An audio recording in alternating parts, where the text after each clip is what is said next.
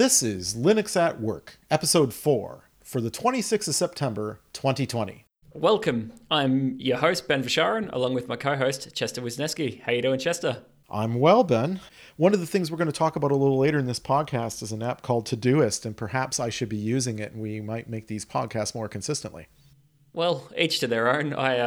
We've tried, though. A lot's changed in the last few months. Well, you have a new studio. I do, and this is the first time recording out of it. And you don't have a new one, but it looks a little bit different. Well, I do. I kind of have a new studio in that my entire house has sort of been remade over in the last couple of months. So I have a new desk and a whole new setup, and I'll use that as my excuse for why I didn't produce any podcasts, because I've been living on my patio for the last 8 weeks while my condo was made anew again. But we're back in the saddle, and we decided to kick it off with a newscast again to just bring ourselves up to date with the current news in the Linux community that might have some relevance for business-oriented Linux users. And then you and I were talking earlier in the week that perhaps we can also do a feature episode on some reviews and stuff, ideally in about a week's time. So if any of our listeners have some feedback they can share with us on Twitter or Reddit, that might encourage us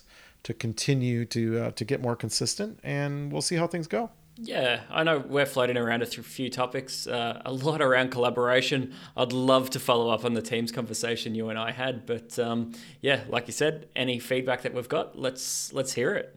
And then to begin with was a topic that you brought up first. We mentioned it in the last news podcast on Linux Academy, which is the KDE, I guess it's the KDE user conference, right?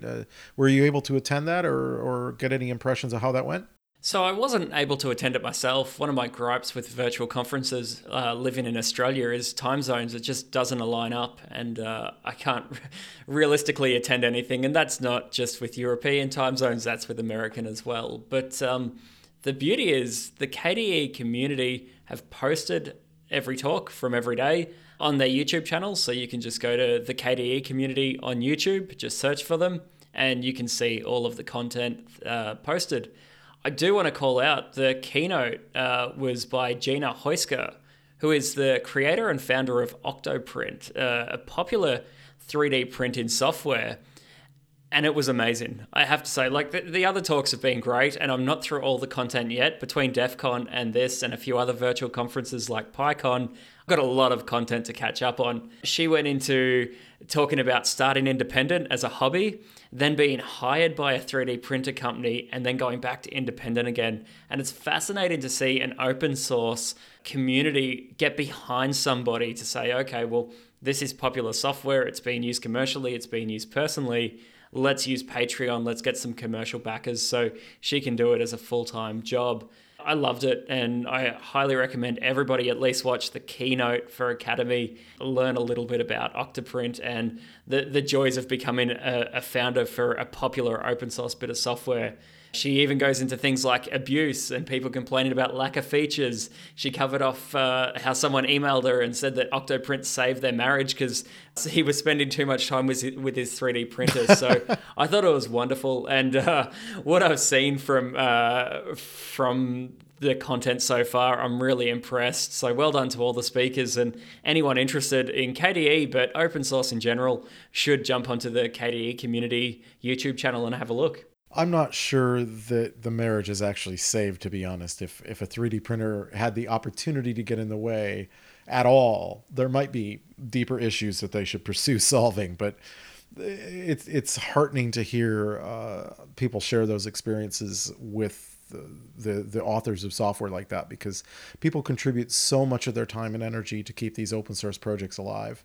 And I don't think the authors hear enough positive feedback. They only hear the niggling and the complaining about little bugs and stuff that there's never enough time in the world to solve. So it's encouraging to hear people in the community not just complaining and taking a positive stance and sharing positive views for once. Without a doubt, and honestly, it's not easy. I've tried to create a couple open source projects. I've got them on GitHub as well, but when you're creating from scratch by yourself, you need to be full stack, front end, back end. Gina goes into talking about just marketing and branding around the open source project as well, and how to kick all of that off. So there's lots to be taken away from that keynote and all the content in general. So transitioning to the next topic, I've kind of combined two, a little bit of news about Lightworks, and you had some news related to Kden Live, or mentioned Kden Live to me. So I think it was interesting to talk about for a minute. Many people who know me know I've worked at Sophos for eons, a security company, and a big part of my job at Sophos over the years has been producing short YouTube explainer videos about the latest exploit when, Patch Tuesday comes out, or explaining, buffer overflows or other security concepts to people and these types of things. And as an open source user and a Linux desktop user at work, I have always made everything, with my own equipment and used Linux tools, and primarily Kden Live. But I've always been interested in Lightworks, and I saw a story on OMG Ubuntu talking about the fact that Lightworks had just recently been sold. So the company that used to own Lightworks, EditShare, has sold it to its own employees. And that always encourages me. I love the fact that employee-owned organizations, if an employee, has so much passion that they're willing to put their own money and effort in to buy their project and take it their own direction, generally, to me, that's something to keep an eye on. And I'm hoping that this bodes well for Linux video editing, because to be honest, it's quite garbage. I mean, nope, not trying to pick on Kden Live. I've primarily produced all my videos in Kden Live, but it's been a tough slog. I mean, it's crashy and things are a little wonky, and every time you load it, there's a different bug that you feel like you need the previous version, which has a different bug that's a blocker. And it's complex software, but we're way behind the Mac and Windows world. And I was really encouraged to hope that maybe Lightworks will get the support it needs to really be a first-class citizen when it comes to Linux video editing. Yeah, I hope it remains somewhat free as well. It's difficult if you've just bought out a project that's something you're passionate about. Obviously, you're going to have to support yourself, and you're going to want customers. So hopefully it remains somewhat free. But just to loop back around to Kden Live, something I discovered while I was looking at the Academy content was Kden's actually been rewritten over the last couple of years. And I think it was September 1st, there was a new video release covering off all the new features and new UI. I've been using it without really knowing what its past was like, but I got to say, it's a really slick bit of software. So don't write it off just yet, Chet. Oh, I won't. And I mean, I've done all my production with it, and it's been, the best tool available on Linux. It was just another tool that, like a lot of Linux tools, just was lagging a little behind what we see in the closed source world. So maybe the balance that Lightworks is trying to find with, a commercial license and an open source base, like so many other projects have done. I mean, look at Elastic, or there's a bazillion things out there now. Maybe that's the right balance. I mean, open source folks need to recognize that people have to feed their kids, right? I totally agree. And that's where this open core model has become popular. So hopefully it remains at least the same, if not similar. And we'll see where they go in the future. But best of luck to them. Absolutely. For those of us who have tried to work on Linux for a long time at work, one of the challenges you run into was hardware support. And then fortunately, companies like System 76 came along years back and started officially, producing fully vetted Linux supported hardware platforms, especially laptops. But that didn't necessarily fit into the corporate ethos. Certainly in jobs I've had in the last 20, 25 years, every shop has been, HP or Compaq, if I dare admit I'm that old, or, Toshiba or Dell or HP, or I think I already mentioned HP, but or Lenovo, I guess, is the one I was missing there. But the problem is, you're really only allowed to get from the spec sheet that the IT team has. And it's not that easy to convince the boss that we should spend $2,000 on a System 76, which I feel terrible for, because if I have the budget, I'd rather support an organization like them. But some really interesting news, right? Because it started with Lenovo, I think, announcing support for Fedora. Is that right? Yeah, so Lenovo announced support for Fedora, but in the back end and on, like Ubuntu have been talking about for a long time now, or Canonical, about their process of white labeling, shipping ThinkPad devices and going through that compliance process. And we've seen that come to fruition as well. So what is it? HP, Dell, and Lenovo all have core devices now that come with Linux, which is great for everybody. Yeah, absolutely. And it's quite an extensive list. I mean, I think the list for Fedora with Lenovo was a little limited, but when they announced the Ubuntu support, I think it was 15 different hardware models. I mean, that's pretty extensive. Yeah, I'm looking forward to the next hardware refresh. I'm looking at the Lenovo P1 devices. Like you said, I'd love to support System 76, but being geographically located where I am, if I have a faulty device with System 76, to package it up, send it across to Northern America, and then wait for my replacement device. It's just not feasible when these bigger manufacturers that have got confidence and even contracts for better pricing and things like that with enterprise. If I can go to the IT department when my X1 Carbon's up for renewal and say, look, this is my selection of devices, they adhere to the corporate policy, but I want to run Linux and I want it to run Linux well. Hopefully it's well received. I don't really think you can blame the hardware manufacturers for the fact that you live in the backwards corner of the planet.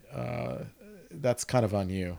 I know what you're saying, and I don't disagree. But I've got to say, I used to work for a large enterprise, and we had mine sites in the middle of outback Australia, and Dell could still get replacement either notebook parts or server parts out there within 24 to 48 hours, which is pretty impressive if you know how remote outback Australia is. Well, that's true, and I mean that's the thing about the big manufacturers, right? I mean they're supplying the hardware to all the major corporations in every country in the world, and they've got depots with spare parts, and even our company has regional depots around the world to have hot spares available as quickly as possible to customers when they have a failure for hardware. So it is encouraging to see Lenovo, HP, and Dell. I mean, gosh, that's the vast majority of the hardware out there all having a Linux option available. That's encouraging. I mean, I've been rocking a Dell XPS for I think this is 6 years now. The XPS 13 Developer Edition, that I exclusively bought it because it was supported by Linux and it was something I could get IT to buy. So having more options can only make things better. Totally agree. So the thing everybody's been waiting for, and I've been wondering when this was going to come. Microsoft Edge for Linux. Yes. It's going to be here soon. I mean, I cannot wait. I've set an appointment in my calendar to remind me to download on the day it's available in October, because the one thing missing in my life was Microsoft browsers on Linux. I don't even know where to begin here. I have no desire to install this, and I don't know why Microsoft would waste their time with this. I can't imagine that this is going to get used too much. Like it's based on Chromium anyway, I believe, because that's the way that Edge has gone on Windows. But the typical corporate policies and things like that we see, say, in the Windows world are not applied to Linux devices. So I can't see an IT department saying, look, you can use Linux all you like, that's fine, but you have to use the Edge browser. I just don't see this as being needed or at all necessary. Like, Microsoft have been really great when it comes to contributing to open source and the Linux kernel. Look at WSL. They're doing great things, and I can't believe I've just said that on the record. But Edge, I don't believe, is one of the things that is needed. But that's my 2 cents. One word, Ben. One word. It's Cortana. No one that uses Linux has ever said, I need Cortana in my life, or more Cortana in my life. How do you know? Maybe Master Chief is an actual Linux user. It wouldn't surprise me. You know what? I'm not going to say anything bad about our friendly overlords at Microsoft. Well, while we're talking about Microsoft, let's shift modes and talk a little bit about Hyper-V. It sounds like they're trying to, or they've written, but are obviously trying to convince the kernel community to integrate root partition support for Linux into the mainline Linux kernel and not just be something that's homebrew over in Redmond. And I'm trying to get my head around exactly what this means because I'm not a heavy Hyper-V user, but I have quite a bit of experience operating ESX, ESXi slash even Citrix Zen and open source Zen environments. So are they talking about making the hypervisor run natively on Linux or using the Linux kernel for the hypervisor? Is that what your impression is? That's what my impression is. The wording is a little bit unclear, but that's how I've understood it. And if it is, I'm actually excited for it. Again, I can't believe I'm complimenting Microsoft for the third time since recording, but Hyper-V is actually a really good hypervisor. I like it in a lot of ways. In fact, my last Microsoft certification that I got, I think 6 or 7 years ago, was around Hyper-V and the System Center Virtual Machine Manager. There's actually some really great tech there. But I don't know if this is going to actually be consumer-based tech or if this is to make Azure as a platform go round. That's what I'm trying to understand. If they're talking about actually bringing Hyper-V to Linux as another hypervisor, great. I don't think that's bad news at all. But if it's just for Azure and for them to improve their stack to have that powered by Linux, but using their hypervisor, well, that's a different story. No, I think they have to be making it widely available, or it would just have to be a private fork if it was just going to be for Azure. There's no way the Linux kernel community is going to integrate code into the mainline kernel if it's just for Microsoft's private environment. I don't see that as being realistic. You mentioned Microsoft certs. It just kind of reminded me that my last Microsoft certification was upgrading my MCSE for my Windows NT Advanced 3.5.1 or 3.51, I guess it was, to Windows NT 4.0. So it's been a while since I've done a Microsoft cert, but you should probably get that renewed. Yeah, yeah. I guess I'll have to learn Active Directory if I was going to upgrade from there. But the idea of another open source hypervisor is not a bad idea. I mean, Zen's a bit, I don't know what to say about Zen. I mean, obviously it's the core backbone of what AWS EC2 is operating in, but on the other hand, it's a bit difficult unless you're at massive scale, and there's just a lot of backward compatibility stuff with just backporting things because it needs to run on older kernels. It's always, I don't know, there's always a new problem with running Zen outside of commercially supported like Citrix Zen server environment. So all we really have is, VirtualBox and KVM. I guess why not let Microsoft throw their hat in the ring as long as the code is open? Yeah, and well, I guess we'll see what happens. I will say if this is where it's going, I'm actually really excited. I've recently gone through the hypervisor evaluation, and everybody on Reddit talks about Proxmox, which is based on top of Zen. In fact, a lot of things are based on top of KVM, and I keep going back to ESX, and the one thing that Hyper-V is missing, and the reason why I actually don't run Hyper-V over ESX, although they have a bare metal edition of Hyper-V, what they're missing is a web UI. So in order to manage your Hyper-V services at the moment, you actually need to have a Windows machine there with the MMC snap-in for Hyper-V to connect to that host. And that's not practical. But if Microsoft are bringing Hyper-V to Linux, and it's gonna, like, I could see a world where you spin up your host, let's say a CentOS box or a Ubuntu box, you install something like Copilot as the web UI for managing that host, and then you've got a Hyper-V web console on top of that. That's actually not a bad looking world. I support that. So Copilot, is that the web UI that's default on Fedora? That is, yeah, and it's really slick. It's really nice.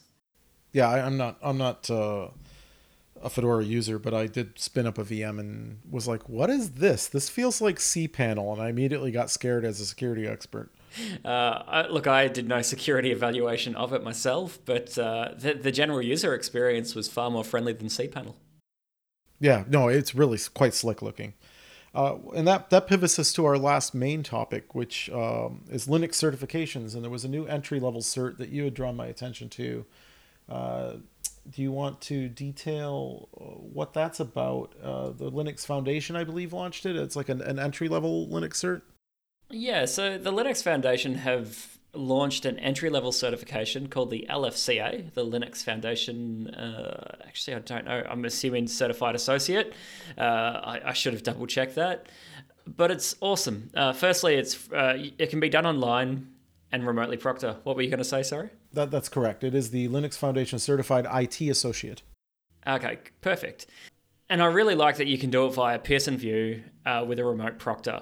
Now, last time I checked, Pearson VUE didn't support doing a certification online in Linux, so you're probably going to have to spin up a virtual machine to do that in.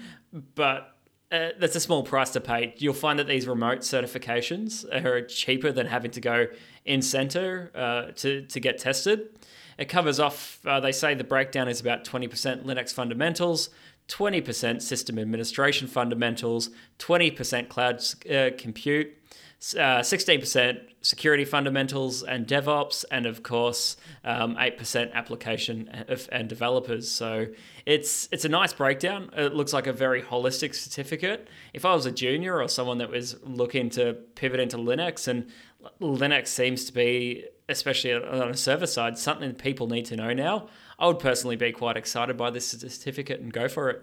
Yeah, as a security expert, I'm a little disappointed that Security Fundamentals is shortchanged from its 20% by 4, but I understand the balance. And I think the real issue to me, where you sent me a link to a ZDNet article, so if you're looking for it, you can look on ZDNet for Linux Foundation certification.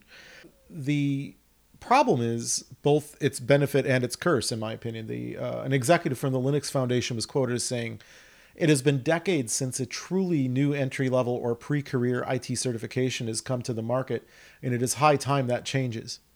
And, I both agree and condemn it all in one go. Like, he's right. It's important to have a new cert, especially one that recognizes the importance of DevOps in the cloud, which I don't really think any other ones do. And that's the really unique part of this one. But the problem is that there's a reason there's not new certifications in this space. And the reason is certifications are only valuable if someone else values them. And it takes time to build reputation that a certification is meaningful. And it's one of the things that I see a lot of juniors getting CompTIA certs. And in my opinion, they have a negative value because the value of them is 0 and then you paid money to get it. And I'm not trying to pick on CompTIA, but in the marketplace, I don't see any employer or organization going, we need CompTIA certified people in order to know that they've got the fundamentals. While CompTIA is intended to give you the fundamentals, it does not. And that's back to the blessing and the curse. That's what's great about this. They are giving you the correct fundamentals, at least on paper. It looks like it. I'll be interested to see the cert myself. But if they are giving us those fundamentals, the problem is they've got to build a reputation that gives it value. Simply doing the right thing is not good if employers go, what the hell is this? Like, it doesn't help you any. Yeah, I totally agree. But with this anyway, you go through the content. It's got such a nice breakdown that it could also shift a junior into their preferred career path. Like, you might do the DevOps fundamentals and say, oh, I love DevOps. This is where I want to go. This is where I want to become an expert on. Or I really enjoyed security. So having the nice breakdown at least will shift them to where they want to go. So even if the certification itself is not valued by, say, a recruiter, maybe it's going to help at least progress that junior engineer's career. I agree. And to me, like, the makeup of this, literally not trying to pick on it, it all looks good. The issue is simply the reason most people get certs is to try to give them some sort of career advantage. And sadly, whether those certifications are good or not, that market is dominated primarily in the Linux space by Red Hat certs, and in the generic IT space by Microsoft, and in the security space by ISC squared with CISSP. And all three of those have been picked apart to the nth degree by experts as to why they're all terrible. But there's something that the employers recognize, which is why they maintain their status. So I hope this certification can achieve that level of reputation. And do you know what the cost has been? I mean, is it something that if you're simply looking to learn those basics and kind of do that? What color is my parachute IT mission? Is it affordable enough that you might just give it a go? I don't know the costs off the top of my head, but yeah, it's just going to have to be a Google. Lastly, and I think what you and I discussed, it might be a segment on these podcasts. We're just going to talk about a couple of new things that have popped up that people might want to check out, including ourselves, and new things to the Linux desktop community that we're using as professional users. One thing I saw that caught my attention was Todoist, which is one of the kind of task management to-do applications that's been quite popular. It's always been available as a web app, of course, but they've got native Windows and Mac apps. They've just launched an official Linux app, and so I actually went and loaded that up.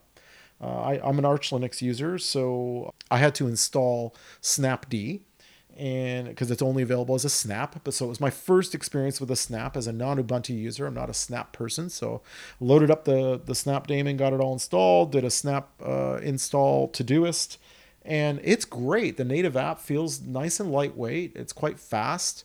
It doesn't feel like some crappy Electron thing, Slack.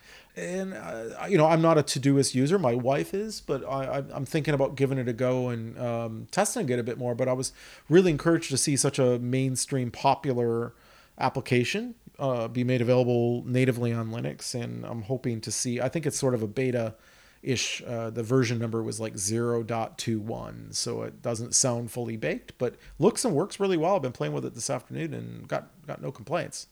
Yeah, I'll have to have a look at this one myself. I've recently started using the free tier of Confluence, actually, to keep myself organized, so by Atlassian. So it's certainly not free and open source, but I'm going to have a look at this one. Yeah, I mean, obviously there's a bazillion task management to-do apps, and one of the things that Todoist just introduced is a Kanban tool, I guess, Kanban version, Kanban option, whatever you want to call it, but it has Kanban capability now. And I'm a big fan of the Kanban concept for managing projects and tasks. So I want to check that out. I mean, there's tons of open source stuff, so I hate to give too much attention to closed source applications, but it takes a village. We need all kinds of software on Linux to make it available for our community, and not all of it can be open. It's just nice to know that we can use mainstream things with our colleagues without being forced to run things in a virtual machine. Yeah, totally agree. And you had another one noted down, Apostrophe. Why don't you talk me through that? Because I'm excited just by the title being a Markdown editor. Oh, well, the title itself just being an apostrophe. I mean, heck, it's a backwards backtick. I guess that's a front tick.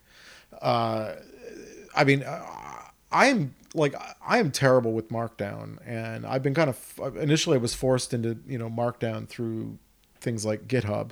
And then I decided to take my own website and get it off of WordPress because of a bazillion reasons, and just move to publishing, flat file based stuff because I don't need a lot of interaction. I just have things I want to publish.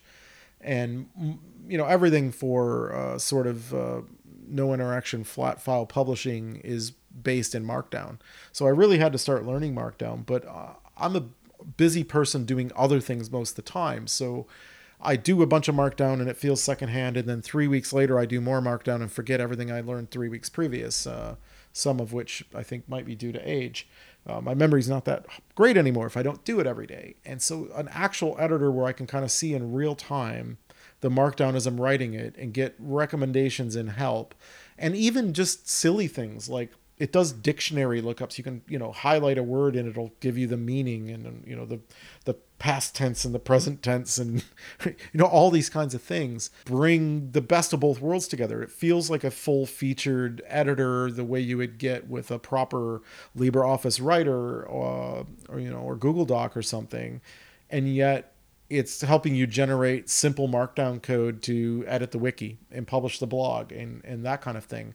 And I've only been playing with it for a couple days, so I don't have a lot of feedback yet, but I encourage people to check out Apostrophe. It's available in most software repositories. And if you have to do any Markdown work, or if you are publishing blogs and you're thinking like I am, I'm moving away from WordPress to flat files, I think it's a great way to help you in that transitional period where you're not going to be the Vim master just cranking it out in Vim on the road from the airplane Wi-Fi connection.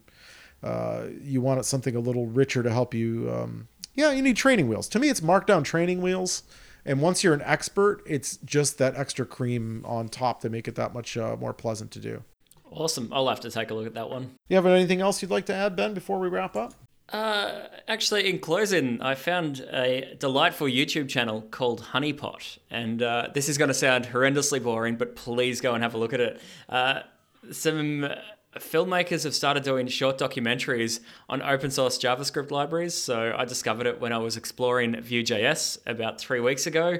And I ended up having the YouTube channel on in the background for most of the day and just watching these really cool little snippets on how some open source communities go from startup and inception and from an idea to, powering the internet. So I highly recommend it. That's called Honeypot. That sounds great, Ben. Everybody should check that out. I will check it out myself. And that will conclude this version of the podcast. Thanks for having me, Chet. This has been Linux at Work, episode number 4. To contact us and stay in touch, please visit https://www.linuxatwork.org. Our podcasts are available there. They're via RSS on iTunes, Google Podcasts, or anywhere else fine podcasts are syndicated. We appreciate your feedback and ideas, so please be sure to share them with us via email at hosts@linuxatwork.org, on Twitter @linuxatwork, or in our subreddit /r/linuxatwork.